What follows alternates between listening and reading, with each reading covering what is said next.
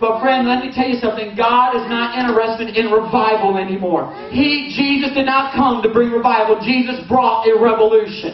And that's what I'm going to talk about tonight. I'm going to show it to you tonight. Because you see, again, God is not a duplicator. God is a creator. Man is the only one that duplicates things. A true artist will never duplicate anything.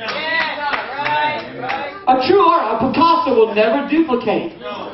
Oh, the Mona Lisa, Mona Lisa.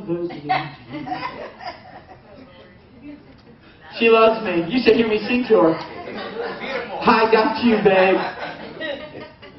God is not a duplicator. Man is the one that duplicates. And God is not... We want God to do it again. That's why you go to any Christian bookstore today, and what you will do and what you will find in the pastoral sections is that, isn't it interesting... Oh, Jesus, help me. Here we go.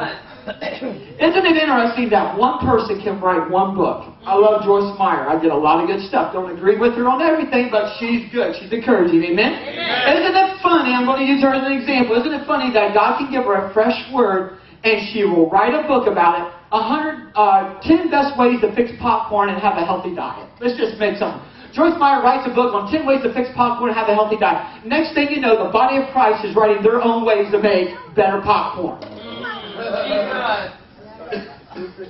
We go to the bookstore because we're struggling in our churches. We don't know. We're viewing church as if we got the wrong perspective. And so what we got to do is we got to find up our library and read these books on how to grow a church and how to do ministry and how to do this and how to do that. And again, not that all of that's bad, but the thing is that the church has had the wrong emphasis. Because you see, we're more worried about what the other person is doing than what God has called us to do. We would much rather duplicate somebody else's ministry than be unique in what God has called us to do in life.